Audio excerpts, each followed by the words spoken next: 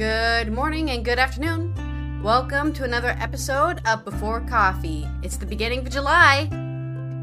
The summer is going, and I think tensions are getting hot in the world today. Good morning. Oh man, maybe getting some kind of normal schedule now. I don't know. I'm not awake yet. Let me see here. That's fine. I'm run to the bathroom. When I say run, I'm getting there. I am ready with my story. Let's see what we got. Okay, man. Let's talk about ticks. All right. Got my 3 stories. Okay. You want to get comfortable?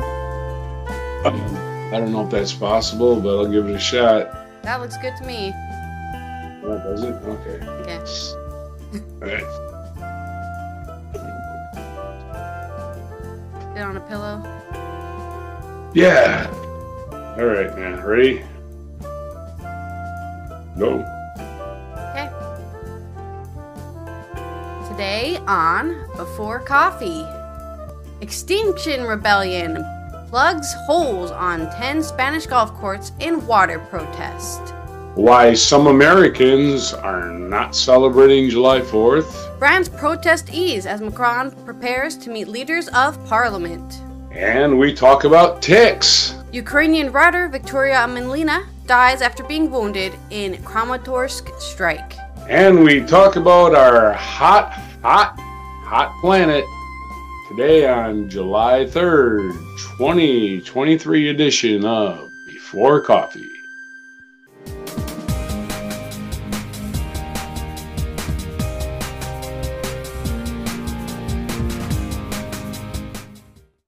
Okay, first story today. Climate activist in Spain have filled holes on 10 golf courses to draw attention to huge amounts of water in the elitist leisure pursuit uses as a nationwide drought. The water elitist leisure pursuits uses as the nationwide drought continues in the first heat wave of the year. This is from Sam Jones in Madrid. Members of Extinction Rebellion XR revealed their latest direct action campaign in a video released on Sunday, saying they had targeted courses in locations including Madrid, Barcelona, Valencia, the Basque Country, Nevada, and Ibiza. Footage showed activists plugging holes with soil and planting seedlings alongside the signs that read, "Drought Alert, Golf Course Closed for Climate Justice." In a statement, XR said it had carried out the action to denounce the wasting of water by golf in the midst of one of the worst droughts in history. It said golf courses in Spain use more water than the cities of Madrid and Barcelona combined, with each hole requiring more than 100,000 liters of water a day to maintain the greens. "We cannot allow this kind of elitist leisure pursuit to continue," the statement said. "Spain is drying up, and the rural world is suffering losses running into the millions because of the lack of water for crops. All because of an entertainment enjoyed by scarcely 0.6% of the population. Rich people and their leisure activities that gobble up essential resources are a luxury we cannot afford."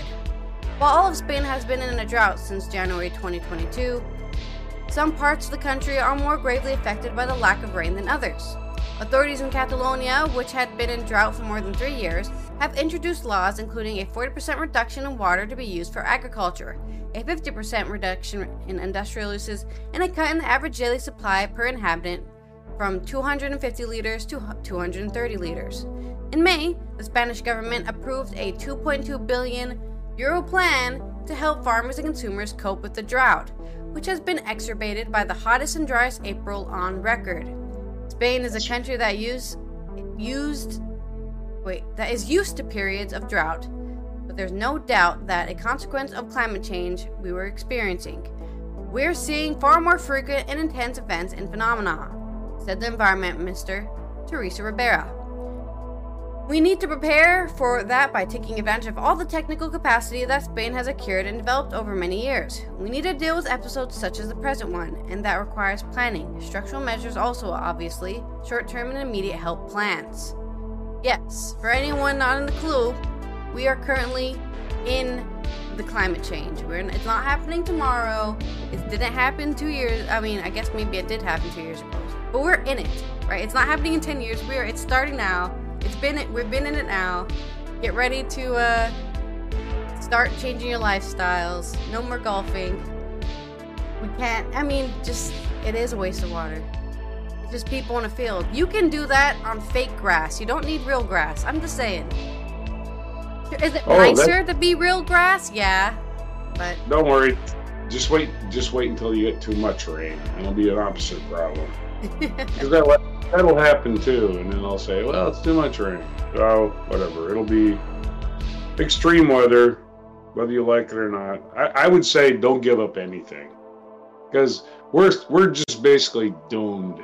You know, it's over. It's just over. You're just devil may care, who cares, just do whatever you want. Okay, well, that is what the rich people are doing, to be fair. The billionaires are just going, well, if the world's ending, I might as well get all my fun out while I can. Not necessarily. It's not necessarily what I'm saying. I'm just saying it's over. All right. I'm just saying, well, I'll give up golf, but what do I got, 10 years? Oh, I'm not going to give up golf. Anyway. I was at the story. That's it for me. Okay. All right. So it's almost 4th of July, United States, where we celebrate independence. But here's a story from the New York Times trying to tell us about people that don't like to celebrate the July 4th. This is by Allison Kruger of New York Times. Growing up in Benton, Arkansas, Malaya Tapp loves celebrating the 4th of July with her family. We would go to the parades and see fireworks shows and hang out with friends. It was always such a fun holiday. But now she's an adult, she's 18, and entering college next year. Commemorating the holidays isn't so simple. Started in 2020, when Black Lives Matter movement spotlighted many of the injustices across the country. I lost a lot of my patriotic feelings, she said. Mrs. Tapp, who now lives in Atlanta, Ms. Tapp, who also lives in Atlanta, also realized that many festive components for 4th of July aren't that palatable for her. There are the fireworks. It's hard to tell the difference between guns and fireworks.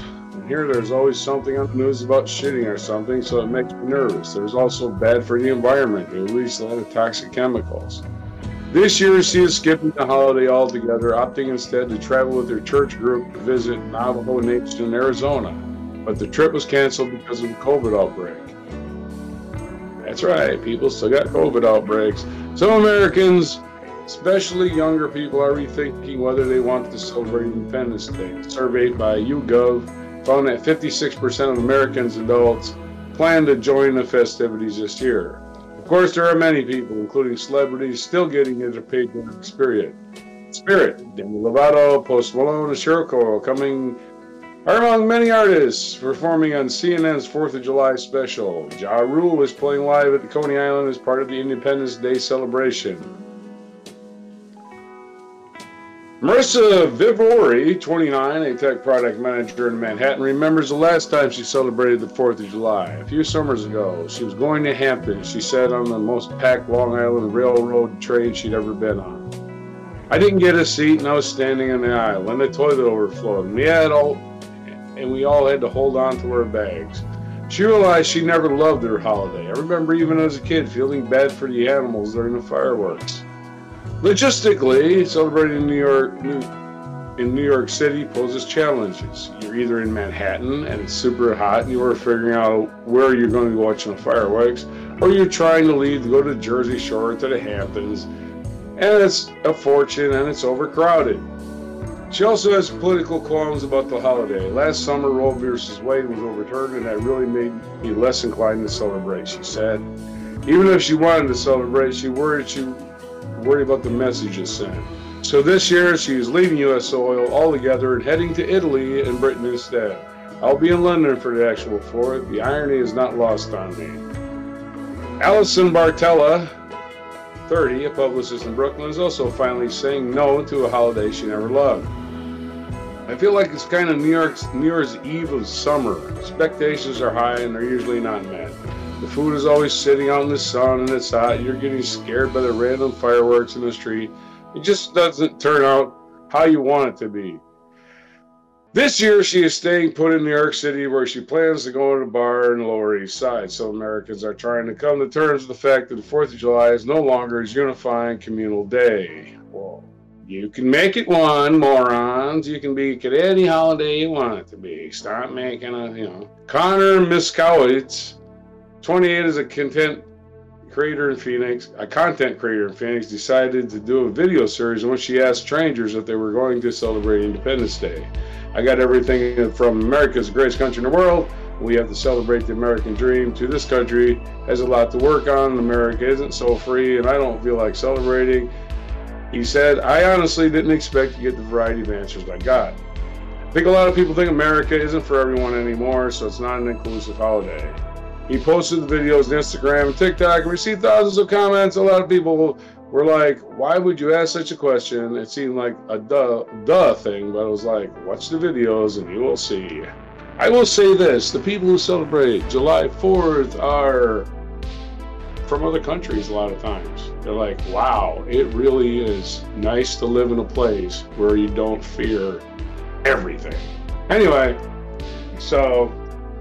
Yeah, people who come from countries where they're getting bombed every day and, there's a warlord taking over your village. Yeah, that's 100%. It's great. Yeah. Our freedoms for granted because, oh no, we're not perfect. But again, I am one of them silly people who thinks we can do better, but we need to stop sitting around complaining. Your story. Yeah, I mean, I agree. I think if it's nice to, sit here and go, oh, everything sucks, but do something about it. That's all. Yeah, like, oh, it's noisy. Okay, it's noisy. Yeah. Everything's noisy, man. We're a noisy country. We just are. We're noisy. I mean, I did something about it. I left the country, So yeah, I left the country a few years ago, but it wasn't make or planned or anything. It just happened. It was just I was out of the country on this day. It didn't even make a dent in my logic. It's just I got that day off, so I might as well go somewhere, right? That's about it. Yeah. I mean, but I get their sentiment that they just don't feel the patriotism anymore. I never felt the patriotism. I think I stopped, standing up for the Pledge of Allegiance when I was 10. I was like, wait, why am I even doing this? I don't even understand why I'm doing this, so I stopped. Well, immigrants, because they're the most patriotic of all. Well, yeah, but especially the people who got citizenship, they're incredibly because they have to go through all those tests and stuff. Go live in that shithole I came from, they will say go live there for a year and go tell me what you appreciate about here. Anyway, your story. Speaking of, if you don't like something about your country, take some action and do something about it. French protests. Police have only made 49 arrests on Sunday after appeal for calm from the grandmother of the killed teenager. We talked about the story last week where some police shot and killed a 17-year-old who was driving away in their car.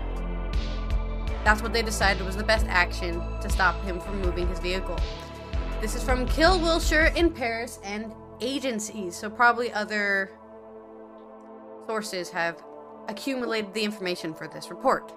President Emmanuel Macron is to meet the leaders of both houses of parliament as violent protests in France over the police shooting of a teenager, Nahel M., appeared to ease after 5 nights of unrest, during which thousands of people have been arrested amid widespread destruction.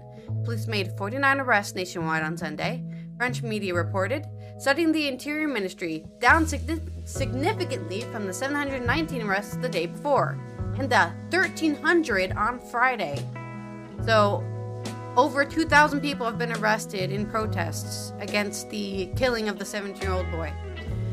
Macron will also meet on Tuesday with the mayors of 220 towns and cities affected by the protests, his office said, after a crisis meeting on Sunday night with government ministers. The The president had been due to fly to Germany on Sunday for a state visit that was canceled due to the ongoing crisis. Meanwhile, the Interior Minister, Gerald Darmanin, announced the death of a 24-year-old firefighter who died tackling a blaze in an underground car park in the Paris suburb of Saint-Denis after several vehicles were set alight on Sunday evening.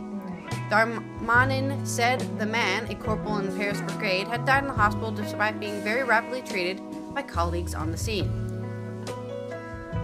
The ebbing violence follows an appeal for calm from the grandmother of Nahil, the 17-year-old killed on Tuesday during a police traffic stop in Paris suburb. "Stop rioting, stop destroying," the grandmother said, named Nadia, told the BFM-TV. "I say this to those who are rioting, do not smash windows, attack schools and buses. Stop. It's mothers who take those buses." The rioters, mostly minors, were using Nahil's excuse, she said. "We want things to calm down." Her grandson, identified by only his first name, was buried on Saturday. On Sunday, politicians condemned an attack on Saturday night, in which rioters rammed a burning car into the home of Vincent Jaburn. The Jaburn, probably because he's French. The mayor of La Haye-les-Roses, 9 miles south of Paris, at about 1:30 a.m., while his family were asleep. Jean Brun was at the town hall at the time, but his wife and one of his 2 children, aged 5 and 7, were injured as they fled. Jean Brun's wife sustained a broken leg. Last night was a new milestone in horror and disgrace, the mayor from the conservative Les Republicans party tweeted, condemning an act of unspeakable cowardice. Jean Brun told French television on Monday, "My wife fled into the garden with our 2 children. We have to imagine the scene in complete darkness, with only a light from the 5 flares the rioters had." The mayor said his wife had been worried about the possibility of their home being targeted and had suggested putting a ladder at the bottom of the garden to scale the wall. Wow. What did Jean Brun, can I get some background on this guy? Did he do something? Did he say something like African immigrants will never be French citizens or something? Like, I'm just saying, that is a sentiment in France, which is why this is such a big deal. This isn't just, okay, a 17-year-old guy was killed, but also these are what people are going to call 4th to 5th generation immigrants, which I would like to call French people, right? But the fact that people are calling them 4th to 5th generation immigrants, right, is a heavy signifier that they will never be seen as French people. How long do you have to live in France? How many generations before you're French? You speak French, you've never been to Africa, you don't even know any African languages, but you're still not French. It's crazy to me. If you spoke Russian, I think Putin would just come and repatriate you. Yeah, exactly, right? They should be happy about that. Okay, the regional prosecutor Stefana Hardouin, I don't know how to say that, so I said it in a Dutch accent, opened an attempted murder investigation on Sunday, telling French television that a preliminary investigation suggests the intention to ram the houses was to set it ablaze. First indications suggest the car was driven to the building in order to set fire to it, adding that a Coca-Cola bottle filled with a flammable liquid had also been found at the scene. Rioters also entered the garden of another mayor in La Riche, outside the city of Tours, and tried to set light to his car, prosecutors said. The politicians of all parties expressed outrage at the attacks, with the demonstrations of support planned outside town halls across France on Monday.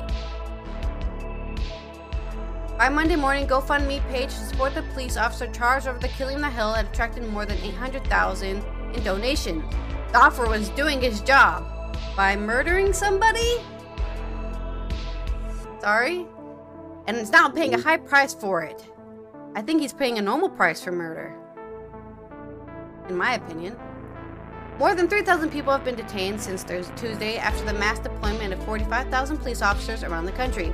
Over the weekend, Darmanin said the deployment would be unchanged after protesters torched cars, looted shops, damaged infrastructure, and clashed with police on Saturday night. The Paris police chief said it was too early to say the unrest had been quashed. There is evidently less damage, but we will remain mobilized in the coming days. We are very focused. Nobody's claiming victory. Laurent Nunez said, oh yeah, now it's a civil war. Victory? The organizers of the Tour de France cycling race, which started in Bilbao, Spain on Saturday, are monitoring the situation. The event will cross into France on Monday. Oh no, not the cyclists! Not the cyclist. Oh, the Tour de France. That's way more important than never being accepted as a proper citizen in your country because your parents came to France in freaking, I don't know, 4 generations. So, you know, let's go with like 300 years ago. Your family's been living 300 to 400 years. You've been living in France, and it's just like, nope, sorry. At least that's how they're taking it, right? I'm just saying this is a little too centrist for me. There's another side to this story. The reason to why the protests are happening, just not just things burned down, people's business got destroyed. You know, there's people's lives, what they feel their lives they've hit the breaking point of the treatment they've been incurring, I suppose. So, that's all I want to share. The other side of the story. Your story now. Oh, did I say who this was from? Yeah, I said who this was from. Your story now. 4 generations is like 72 years. Not a long time. Okay. So, 72 years? Yeah, a generation's 18 years. Yeah, so. Yeah. Well, maybe 30 times 5 or 4. Yeah, Ish. but 30 is not a generation. At least a generation would be one generation grows up and is old enough to have children. That'd be 18. So anyway, still, you're a citizen. What the hell difference does it make where your ancestors came from? But yeah, well, France. Okay, I don't know what to say. Okay, so on wood tick news, I don't have any segue. This is the New York Times. In America, we have these things called wood ticks. I don't know if you remember where else. They're annoying. Yep. And they will spread diseases. This is from Darren Corvea from New York Times. Most people try or at least hope to avoid ticks. The tiny arachnids spread a variety of harmful diseases as they expand their range to new areas. But 2 scientists recently set out on a counterintuitive mission to collect as many blood-sucking ticks as possible. We had quite a few nice afternoons of frolicking around forests with bed sheets, Sam England, a biologist of the National History Museum in Berlin, said, just dragging them, picking up the ticks. He and Katie L. Lyhu, friends and doctoral students at the University of Bristol in England at the same time, were attempting to combine their research topics into a single collaborative project. Dr. Lyhu is a veterinary parasitologist who studies ticks, and Dr. England is an ecologist who studies electricity and electroreception. The resulting paper, published Friday in the Journal of Current Biology, provides no reason to worry about ticks. The scientists demonstrate that the static electric fields naturally produced by animals, including humans, can physically yank ungainly creatures onto their hosts. By electrically extending their reach, ticks may be able to grab hold of hosts more easily. While finding may add ticks' terrifying attribute, this knowledge could also be used to improve anti-static tick defenses. Many a tick researcher has had to chase down an arid arachnid after it was flung about by static from plastic or nylon equipment because of static, said Sukanya Narasimhan, a biologist at Yale University who is not involved in this new study, but popping ticks were considered nothing more than a nuisance. We never gave it much thought, Narasimhan said. To better understand what was happening, Dr. England and Dr. Lyhu brought their ticks in a tightly controlled environment that attempted to mimic conditions they face when questing for a blood meal. When a tick looks to feed, it stands atop a plant that is grounded, which means its electrical charge is dissipating down into earth. To stimulate its condition, the sticks were placed in a grounding plate. The researchers then passed an electrode, which is charged to 7,500 volts, 3 millimeters over the ticks. The voltage is similar, even lower, than the typical mammal's electric field. The ticks were invariably pulled upward against the gravity into the electrode. Holding the parasites close to a similarly charged rabbit's foot produced the same flying tick phenomenon.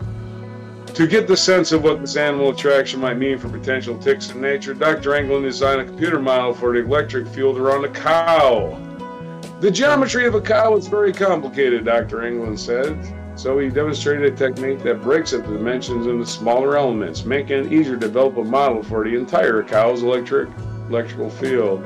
This model revealed that the static charge of a passing bovine could exert considerable attractive force on a tick searching for food atop a blade of grass a few millimeters away. Another experiment testing the maximum force required to attack ticks found that 30 kilovolt surface charge, which is extreme but theoretically possible in humans, could vacuum up ticks as far as several centimeters away. Ticks could be attracted to electrical fields because they themselves are accumulating static charge as they crawl through the world. As if that's the case, you would expect them to be attracted to fields of opposite charge but repel by fields of the same charge. But Dr. England and Dr. Lee, who found that ticks are attracted to both positive and negative electrical fields, this finding suggests that ticks are polarized in some way, meaning positive and negative charges are separated in their bodies. But how exactly that polarization works is unclear. Dr. Narasimhan said the results were super interesting, but she cautioned that we can't say for sure whether static electricity plays a role in tick life cycle until it's been converted with live hosts outside the lab. Dr. England agrees, suggesting a future experiment with some sheep go through a car wash of anti-static spray, while others would be quite a funny idea. But he also added he'd be very surprised if it doesn't happen in nature. Whether the field or the lab, the physics doesn't change. Okay, so studying the electric field of a cow. Your story.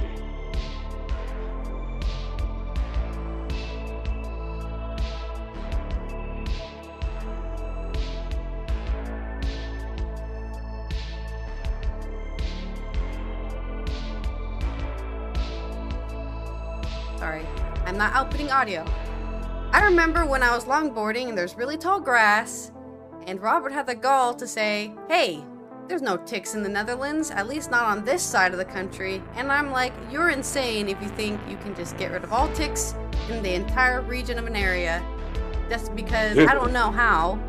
I don't even think they have natural predators, right? Because America has like the possum that eats ticks, but I have no idea what the natural predator to ticks here would be. So I'm not saying he's wrong, but I don't think that's entirely accurate to say there's no ticks in an entire region of a country. To sad news here from Emma Graham Harrison. Ukrainian writer Victoria Amelia dies after being wounded in Kramatorsk strike. The award-winning Ukrainian novelist, essayist, and war crimes researcher Victoria Amelina, who was wounded last week in a Russian missile strike on a restaurant, has died from her injuries. Tributes to both Amelina's activism and her writing poured in from across the world of literature and politics after PEN Ukraine announced she had died in the hospital in Dnipro, surrounded by friends and family. Amelina, 37, won the Joseph Conrad Literary Prize in 2021 for works including Dom's Dream Kingdom, and had been nominated for other major awards including the European Union Prize for Literature. She largely set aside her writing after a full-scale Russian invasion of 2022 to focus on documenting war crimes and working with children on or near the front line. Victoria Amelia was one of the kindest and most charitable Ukrainian writers who did much more for others than herself, said the novelist Andrei Kurkov on Twitter. He founded 2 literary festivals in New York, Donbass and in Kramatorsk, where her life was stopped by a Russian missile. Her work included unearthing the diary of Vladimir Vakulenko, a fellow writer who was illegally detained and killed by Russian soldiers in the city of Izium in early 2022. The diary, which was buried in his garden, serves as a real-time document of Russian atrocities. Human rights groups say the attack that killed Amelina on a popular restaurant crowded with civilians in eastern Kramatorsk was also a war crime. 13 people died and more than 60 were injured. Yes, everyone knows restaurants are a danger to your war effort. The writer was traveling with Colombian journalists and writers to document war crimes and build support for Ukraine in the global south. She was acutely aware of the risk she was taking. Her work forced her into frequent, close inspection of destructive power of Russian weapons. We are, you could say, obsessed about our freedom, and we're ready to die for it. Russians cannot forgive us for that, she said 7 months before. She also warned that an invading army that denied Ukraine's right to exist would target artists and writers. There was a bleak historical precedent in the executed Renaissance generation of intellectuals killed in the Soviet Union a century ago. Now there's a real threat that Russians will successfully execute another generation of Ukrainian culture, this time by missiles and bombs, she wrote in a precedent article. A foreword she wrote for Vukalenko's diary places his death in the context of those earlier killings. Amelina put her commitment to her country and its most vulnerable people ahead of her personal safety, training to gather evidence of war crimes that could be used in future prosecutions. She also built networks with foreign journalists and intellectuals to raise support for Ukraine internationally. Before her death, she had been working on a non-fiction book about Ukrainian women's experience of the invasion, looking at women, looking at War and Justice Diary, which will be published in English together with Dom Dreams Kingdom. She had been awarded a Columbia University fellowship in Paris and planned to move there in autumn with her 12-year-old boy. It's always like that, isn't it? Just a few more months and I'll be in Paris. Born in the western Ukrainian city of Lviv in 1986, Amelina spent time in Canada with her father as a child. She studied computer science at university and spent a decade working in the tech industry before publishing her first novel in 2015 and building a career in literature. Her work always mixed the political and the artistic. In 2021, she founded a literary festival in New York, Donetsk, a small town that since 2014 had been near the front line. It was a typical example of her playful spirit. Yes, there's a place called New York in Ukraine, by the way. In case anyone's getting confused, there's a place called New York in Ukraine. It was a typical example of her playful spirit, eye for capturing attention, and commitment to celebrating and supporting Ukrainian defiance and grassroots culture. When I founded New York Literature Festival in a small village called New York in Donbass, I was, of course, being ironic. After all, irony is what makes literature great. Self-irony made the village of New York a fantastic place. Russians have no self-irony. They are serious about themselves, she wrote on Twitter after Russian forces bombed the festival site. But Ukrainians will survive, laugh, and make literature festivals, not war, in all possible New Yorks. I promise. PEN Ukraine promised to keep those festivals going. For us, Victoria's friends and colleagues, it's very important the cultural initiatives set up by her could last. Very soon we will share with your information about the ways you can support her life's work.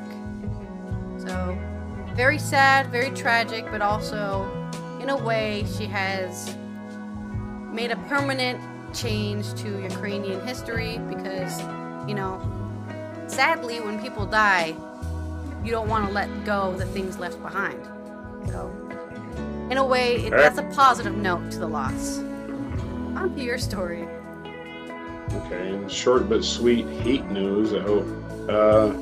For the Associated Press, excessive heat warnings remain in place in many areas across the U.S. and are expected to last at least through Monday. In Arizona's largest metro area, Phoenix, and surrounding communities, flirted with a high of 115 degrees Fahrenheit, which is 46 degrees Celsius. On Sunday, the National Weather Service in Phoenix is forecasting 116 degrees for Monday, just 2 degrees off the record high for that date set in 1907, before the temperatures drop a few degrees for the next 3 days.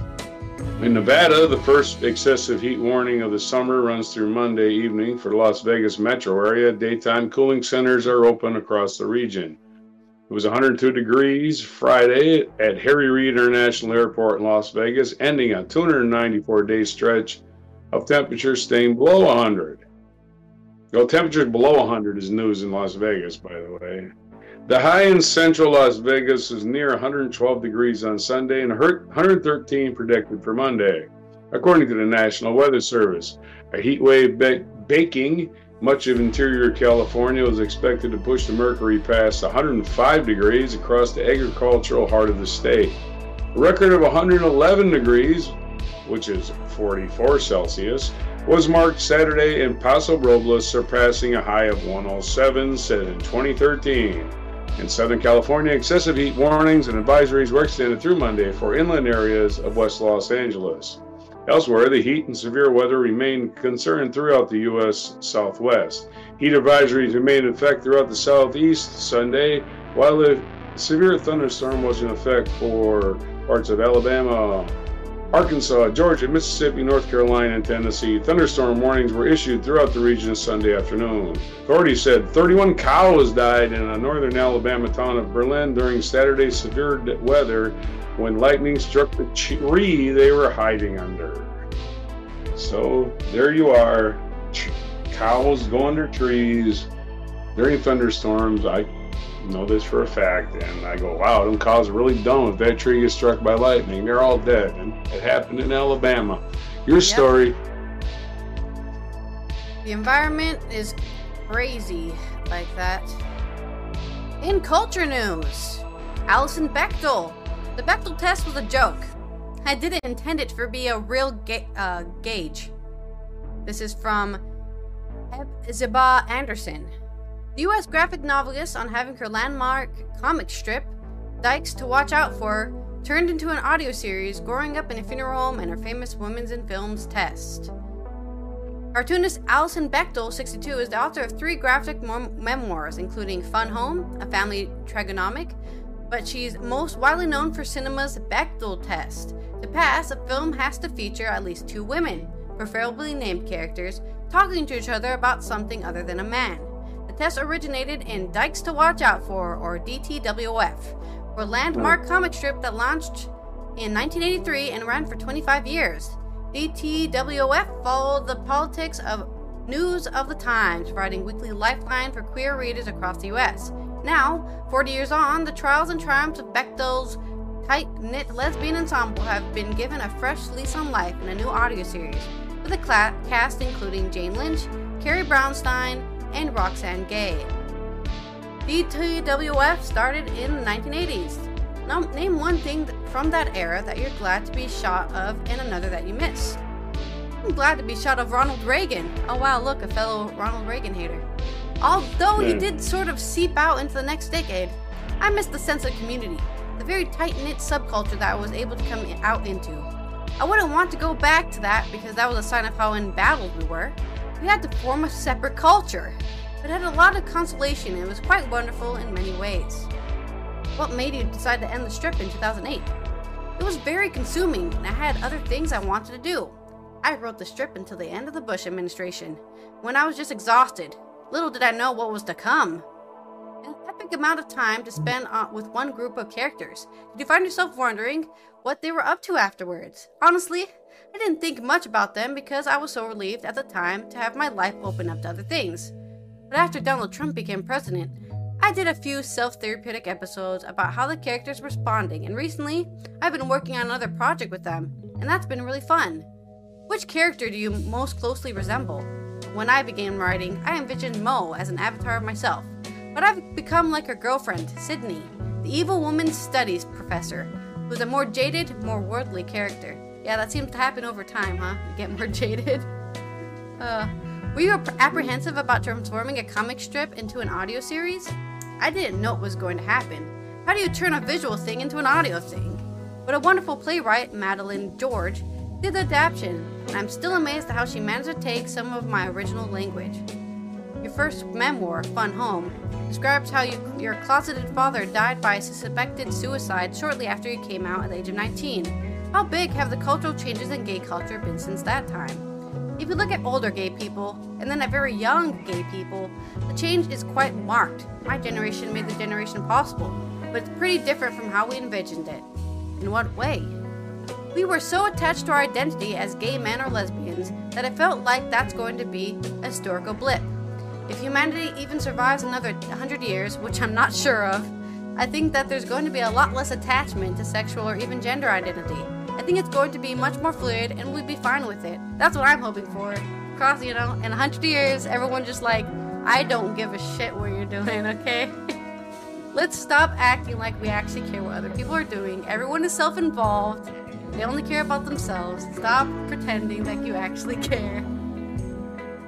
Have you ever considered switching pronouns? I understand why people want to use they, and I could do that, but I've worked so hard to count as a she, so I'm gonna stick there.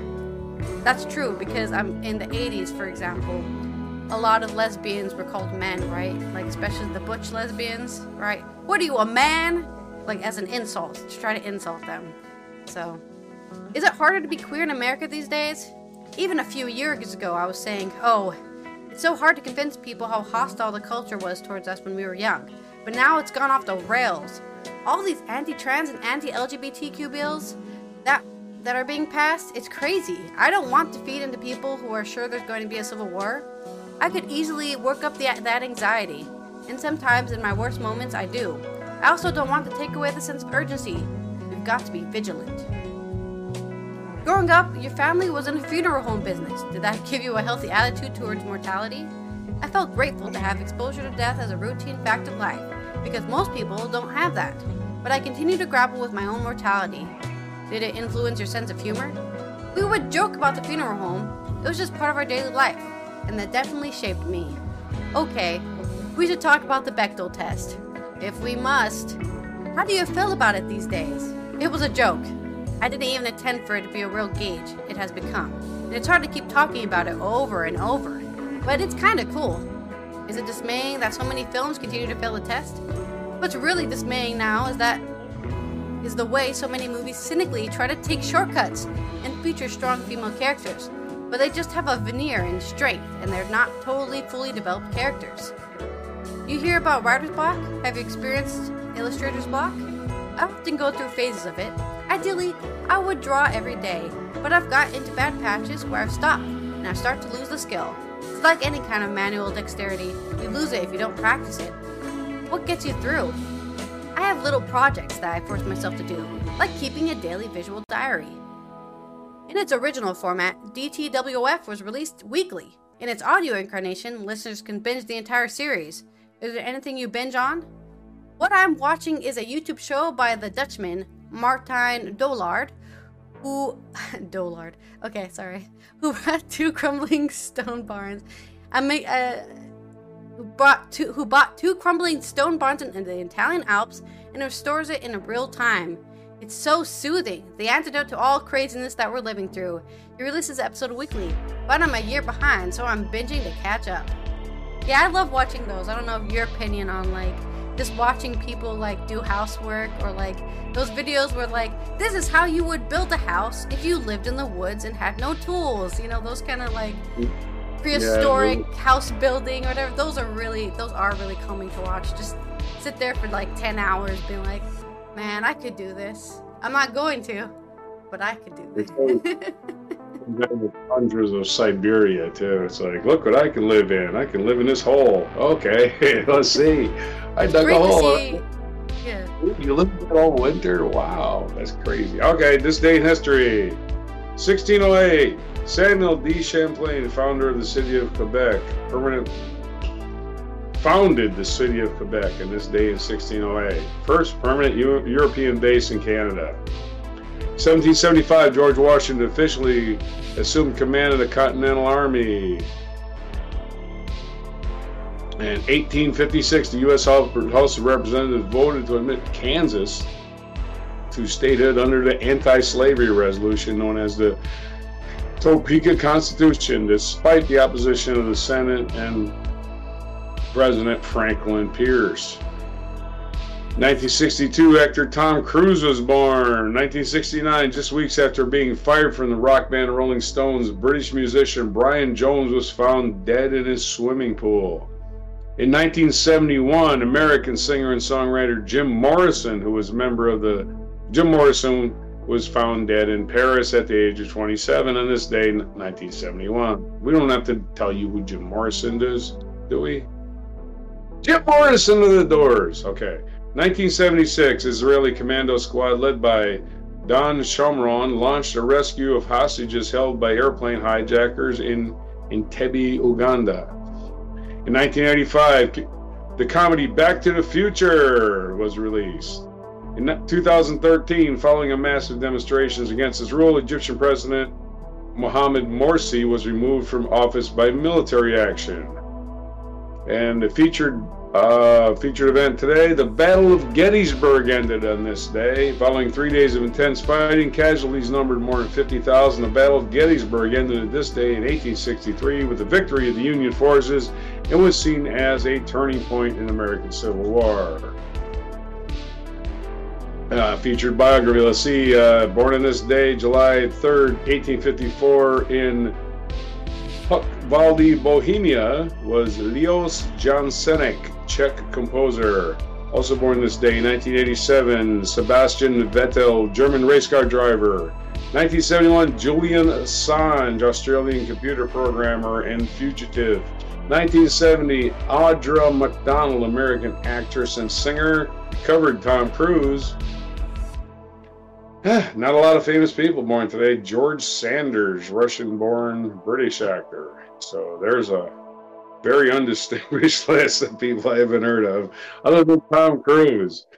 Okay, and what day is it today? July 3rd? Oh my lord, it is National Chocolate Wafer Day. Chocolate wafers. National Fried Clam Day. Have you ever thought about fried? It is the day to do it. I've never had a fried clam. National Compliment Your Mirror Day. Compliment your mirror? Nice mirror. No cracks. I think it's that body positive thing or mental positive thing where you look at the mirror and say, you can do this today. You've got this. You're the greatest. And then the whole day you're like, yeah, woohoo. Yeah, right. That mirror said so. International Plastic Bag Free Day. International Plastic Bag Free Day. Maybe think about a better name than that. National Eat Your Beans Day. Eat your beans and your chocolate wafers and look in the mirror and your fried clams. And it's International Drop a Rock Day. That's the one where you leave a, it sounds like a gross thing, but it sounds like a euphemism, yeah. The little rocks with messages on them everywhere, you know. Oh, okay. You know. Okay, so that's it.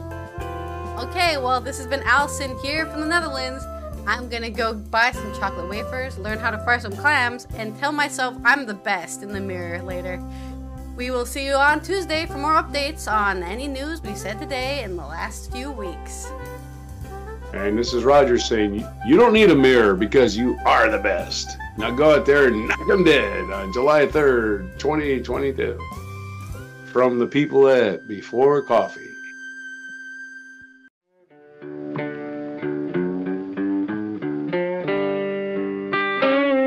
Be sure to hit the like, subscribe, and notify buttons, and follow our other channels, Toxic Alley, History of Gravy, and Scratchy Old Records.